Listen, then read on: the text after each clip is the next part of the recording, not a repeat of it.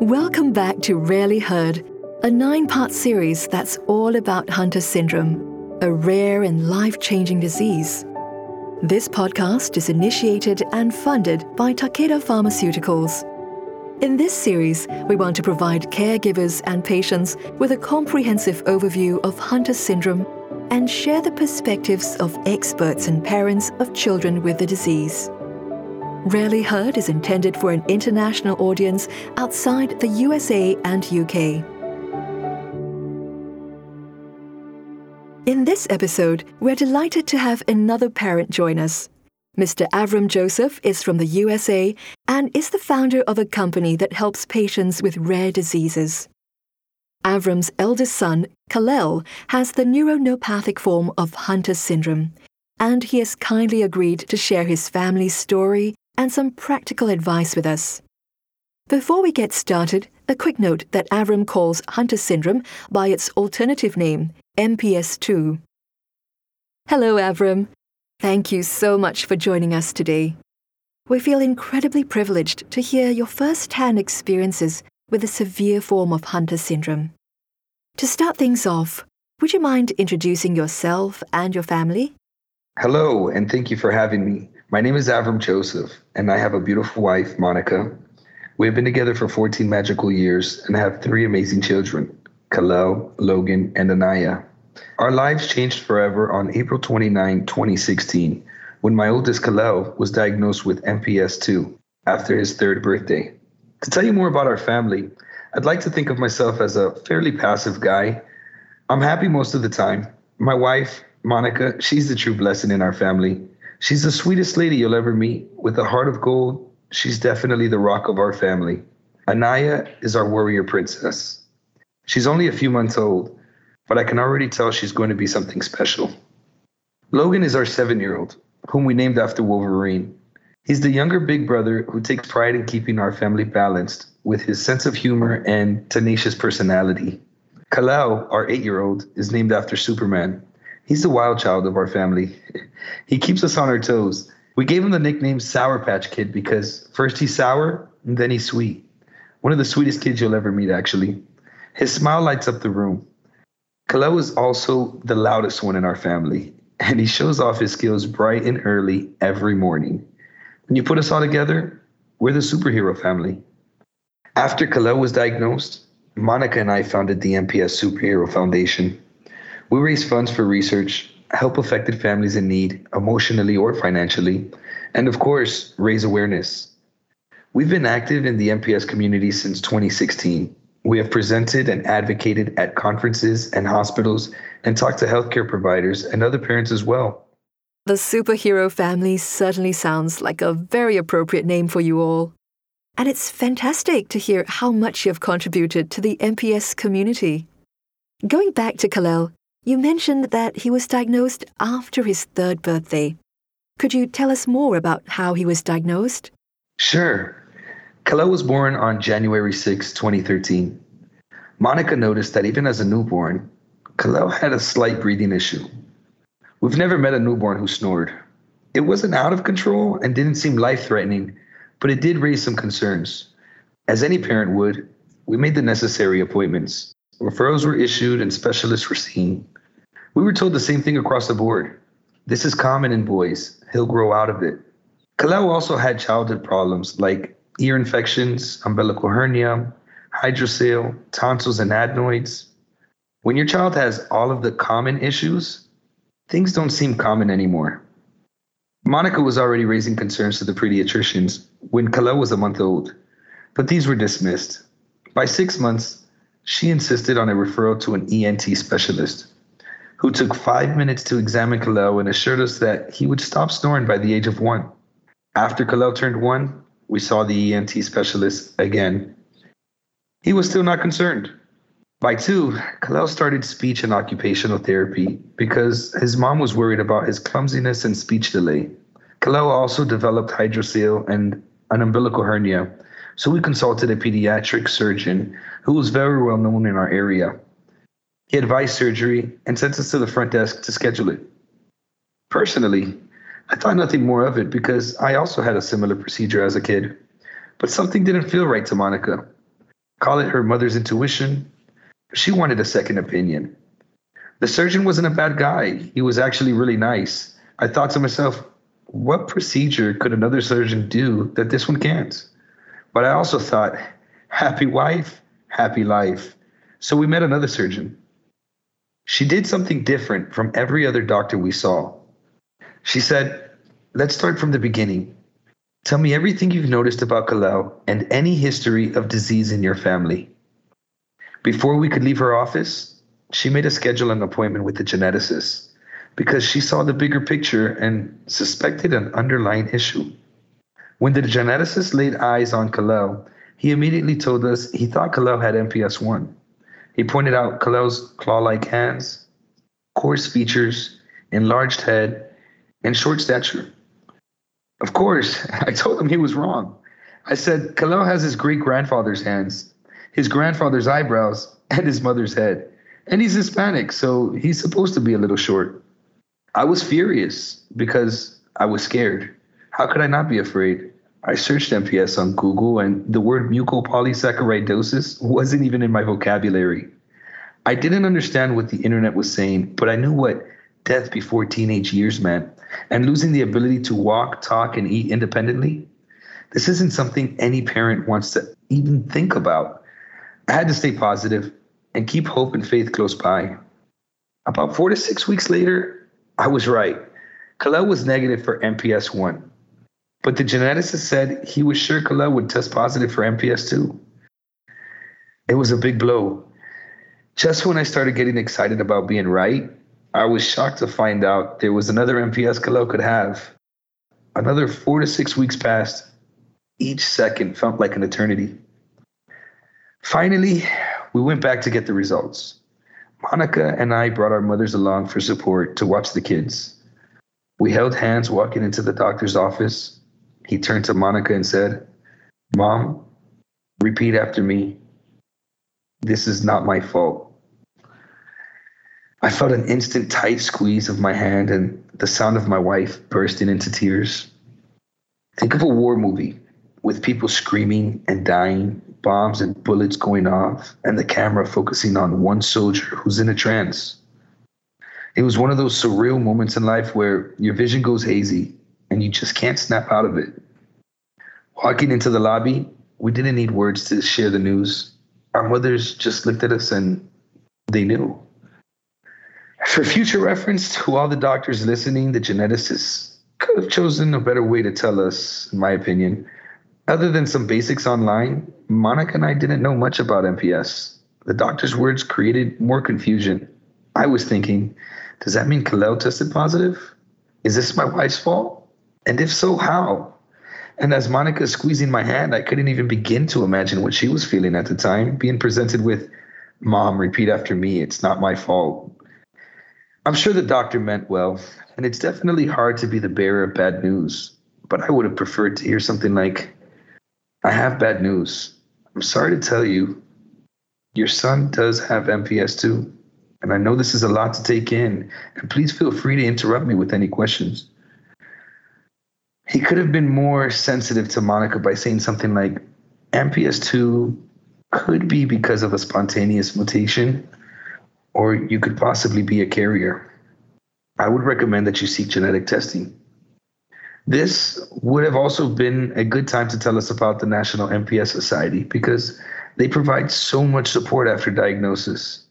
Trust me, as a MPS parent, you're going to need that support. Walking out of the clinic that day, we didn't know if Kalel had the attenuated or severe form of the disease, but soon enough, we learned that if there's any sign of cognitive delay, the child is deemed severe. Suddenly, we began to see the extent of Kalel's cognitive delay more clearly. My advice to other parents is that, first and foremost, early intervention is key. If you think you see any signs or symptoms, get them checked out. And don't stop there. Nowadays, there are websites that could give possible diagnosis by checking symptoms. Remember, you are your child's most important advocate. No one else will fight for your child the way you will. Good point. Unfortunately, this complicated diagnostic odyssey is very typical for patients with rare diseases, which must be incredibly frustrating. Thank you for sharing that difficult experience with us. How is Kalel now, and how is his condition being managed? Today, Kalel is doing incredibly well. He's a big boy now at 8 years old, although his cognitive level never passed that of a 4-year-old. In the last few years, he's had multiple surgeries, including carpal tunnel release on his hands and fingers, tarsal tunnel release on his ankles, and Achilles tendon lengthening as well. All these procedures had to be done under anesthesia, which is very high risk for children with MPS II, or any other child for that matter. Kalel receives behavioral, speech, occupational, and physical therapy. He was prescribed hearing aids, but it's a mission to get him to wear them. He received Botox injections, followed by casting to correct his tiptoe walk. He also uses assistive therapy like AFOs, or ankle-foot orthosis, and hand casts, but he won't wear any of them for as long as he needs to. Kalel gets enzyme replacement therapy, but we originally opted out of using a port. The IV placement has been a bit of a challenge, but once it's in, he's pretty good about remaining in the hospital bed. But for several infusions now, he's had to get multiple pokes in one sitting. After seeing that, we ultimately felt the port would give Kalel a better quality of life. It's one of the toughest decisions we made. A port procedure is scheduled for the end of this month. Through the tears and nonstop research, we're hoping we made the right choice. He has to see a long list of specialists regularly.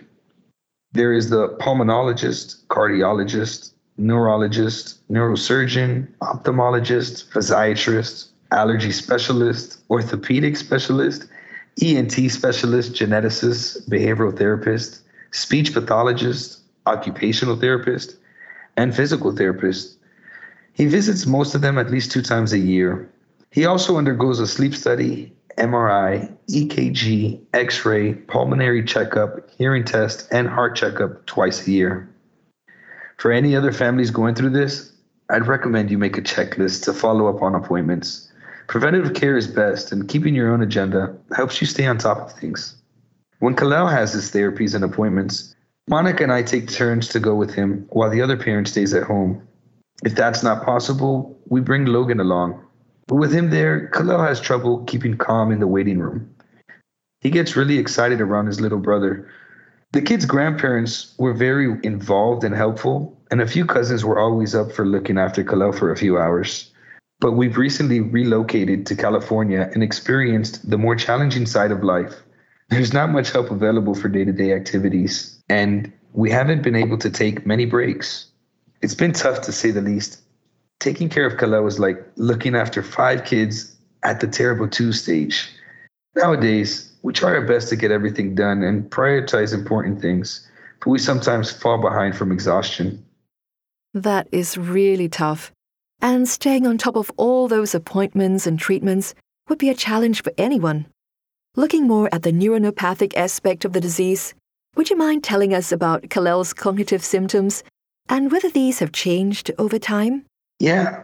The cognitive symptoms started when Kalel was around 18 months and began developing his speech. We noticed a bit of delay. Even though he technically met the number of words required for his age, we just knew he was delayed.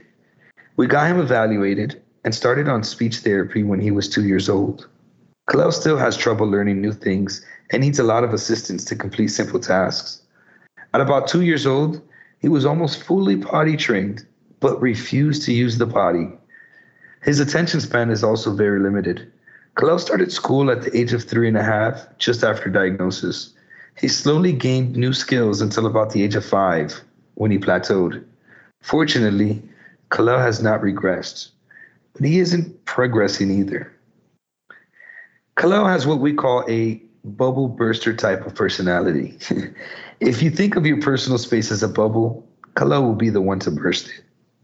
Once he's comfortable with you, he's in your face. If you don't look him in the eye, he'll pull your chin to get your attention. And because of his claw-like hands, sometimes his nails go right through the skin. Obviously, he doesn't understand that he's hurting you, so we've gotten better at bobbing and weaving over the years. Kalel has always been a little rough and can hurt others because he doesn't understand his strength, although sometimes he does do it for attention. As he gotten older and stronger, he can unintentionally hurt someone pretty badly. When he doesn't get what he wants, he gets very upset and begins to whine.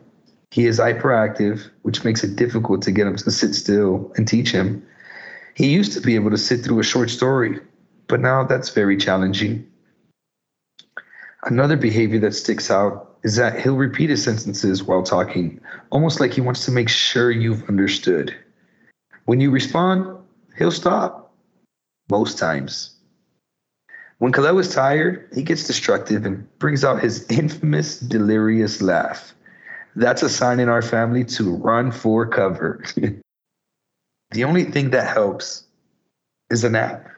Even as an 8-year-old, he still naps. Sometimes we drag the younger big brother Logan in to play pretend nap time and help Kalel calm down and stop fighting sleep. Logan's a huge help, always understanding and very involved with his brother's day-to-day life, especially when he sees Kalel bringing out his wild side. Thanks for sharing some of Kalel's behaviors and cognitive symptoms. As a parent, it must be emotionally draining at times to face all these challenges. How do you and your family support each other through difficult times? We try to focus on the positives, our blessings. On the hardest days, this really gets us through. Kalel is the happiest boy you will ever meet, and he can do so many things that the doctor said he wouldn't be able to do. He can communicate with us and has so many people who love him.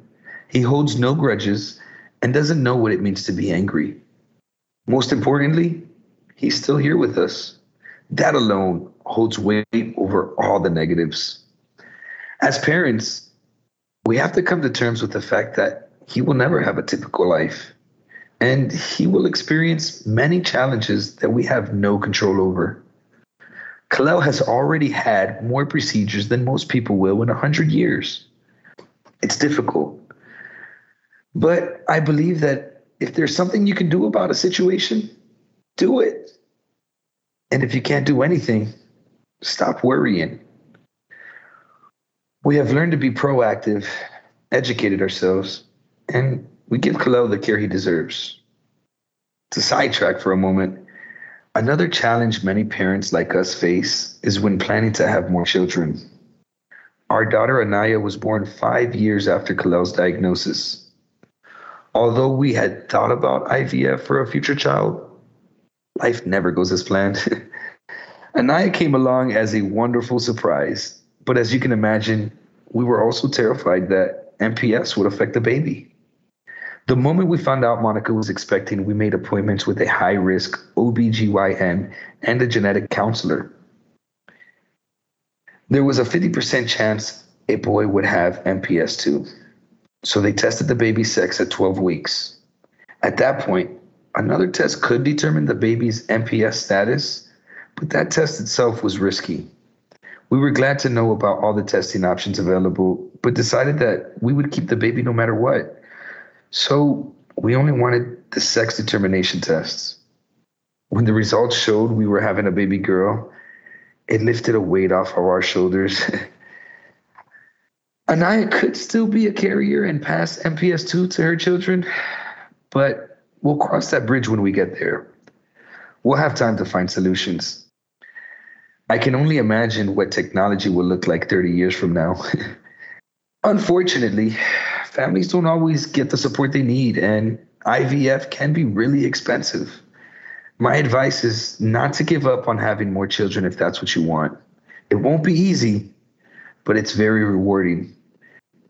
Super siblings are some of the most compassionate and caring humans I've ever met. Getting back to Kalel, with his severe disease, it is very difficult to visit people because of their reaction to his behavior.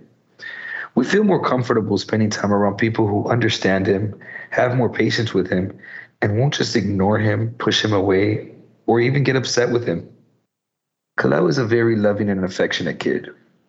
He loves to hug and kiss his family over and over again and constantly seeks attention. We try our best to give him the attention he needs and allow him to show his affection, But when around others, we try to direct his attention towards ourselves so that others don't feel uncomfortable or lose their patience. Sometimes it hurts to watch others feel bothered by his bubble bursting personality because we know he just wants some love like anyone else does. It's essential for parents to find people who truly love your child and have that patience. Ask those people for help so that you know your child will be well taken care of. Sometimes family or friends may offer to help, and it might be a kind gesture and nothing more, but if you trust a person, pull their card and put them to the test.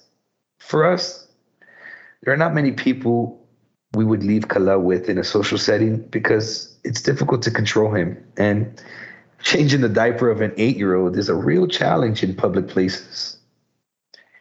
Even if you don't have family or friends to turn to, you must reach out to someone for help before feeling overwhelmed and having a mental breakdown. Your country or insurance might even have some assistance programs. Once in a while, as a stress reliever, I wait until everyone is asleep and I sneak out the house. I walk down the driveway and get in my car. I hold on tight to the steering wheel and I just scream. I breathe in through my nose, out through my mouth, relax my shoulder and close my eyes. Honestly, it's like a bottle of soda when you first crack it open. I'm not a therapist, but this definitely helps me relieve some of the build-up emotions. Yes, it's so important to find ways to relieve stress and acknowledge that sometimes you do need help. You've brought up good points about why a strong support network is so essential, and other parents of children with rare diseases have also found social interactions particularly challenging. Have you experienced issues when Kalel interacts with people who are not familiar with the disease? Yes, with his bubble bursting personality and repeating himself over and over again, some people give us the look, come get your kid off of me look. We've had to educate some nieces and nephews to explain why Kalel kept pushing them into bushes or didn't throw the ball back or why he would repeat himself a million times. It does hurt us to see other kids try to get away from him because they feel that he is annoying and bothering them. We try our hardest to advocate for him, but it can be hard to constantly be on alert that your child may upset or offend someone, especially when we know he doesn't mean it and he's actually a good kid. We found it very useful to connect with another family in the rare disease community and support each other. It really helps to talk to someone in a similar situation. I recommend that families join an MPS Facebook group and find another family who lives near you. You'll be surprised by how many people face similar challenges and are looking to connect with others just like you. Yes, I understand how incredibly stressful it can be as a parent. But there must be some positive and rewarding aspects to your journey as well. Would you please share any of the silver linings you've experienced? It sounds like you're defining what my wife and I like to call collateral beauty, like a rose growing from the concrete. Something so devastating has happened to us, yet the sun still shines through. A huge chunk of collateral beauty comes from the MPS community. We are random strangers across the world, banded together by a horrifying disease that's taken control of our children. Somehow, we are the only ones who truly understand one another. I cannot stress enough the importance of the National MPS Society, especially for newly diagnosed families. It is literally a one-stop spot for everything. They have a real talent for bringing the community together and are true advocates for us all on every level. And then there are our family and friends who have been with us through thick and thin. Although they don't know the exact emotions we're going through, they are there for us. They've been there in the fundraisers, campaigns, long hours at events, and most importantly, they opened their big hearts for my son and family. Words could never describe how we feel about them. The true goosebumps also come from the complete strangers who just want to help in any way they can. There's a group back home in Miami that we call the Avengers. because of all the superhero work they've done together as a team. MPS is a horrible way to bring people together, but that's what it has done. My 14-year-old niece in Charlotte, North Carolina, she also started the Making People Smile Foundation, or MPS Foundation for short. She did it in honor of her cousin Kalel. In terms of future aspirations for Kalel, I've come to accept that my child will never be typical. And to be frank, even I'm not a very typical person, and I'm okay with that. My only wish is to give my son the best possible quality of life and give him more years than research suggests as possible. For other families and future diagnoses, I hope mandatory newborn screening is passed and the best treatment for our boys becomes available in time to save as many of our kiddos as possible. My philosophy is to keep it simple and never give up on hope for a better quality of life. Your child is counting on you. No matter how bad the situation is, no matter how severe an illness gets, no matter what any doctor or the internet tells you, hold on to your hope. We can't control or fix everything in our kids' lives, as much as we'd like to. Sometimes the best we can do is hold tight to hope and strive for a better quality of life. Don't be too hard on yourself. Just be there for your kid. When life begins to hit hard, just think of Dory from Finding Nemo, who holds all of life's secrets in one phrase. Just keep swimming. Collateral beauty, what a powerful expression. It is heartwarming to hear how many people you've found to help your family. Unfortunately, that is all we have time for today. Before you go, Avram, would you mind just giving us a final takeaway message? It's wild, it's scary, it's memorable, it's fast, it's life. The past is history, the future is a mystery, and the present is a gift. So enjoy while it lasts. Make the best of right now so that when the future comes, you will always be able to look back at the memories and smile. You don't need superpowers to be a superhero, and whether your child tells you or not, you are their superhero. Make them smile, and in turn, you'll be smiling too. Thank you so much, Avram, for sharing your story with us. I'm sure our audience will learn a lot from hearing about your first-hand experience. No problem at all. Thank you for having me. That's it for this episode of the Rarely Heard podcast. Thank you for listening, and we hope you enjoyed the heartwarming story of Avram and his family. Join us next time for the final episode of the Rarely Heard podcast, where we will provide a quick recap of the series and a roundup of everything we've learned about Hunter syndrome. This podcast series is initiated and funded by Takeda Pharmaceuticals and is intended for an international audience outside the USA and UK.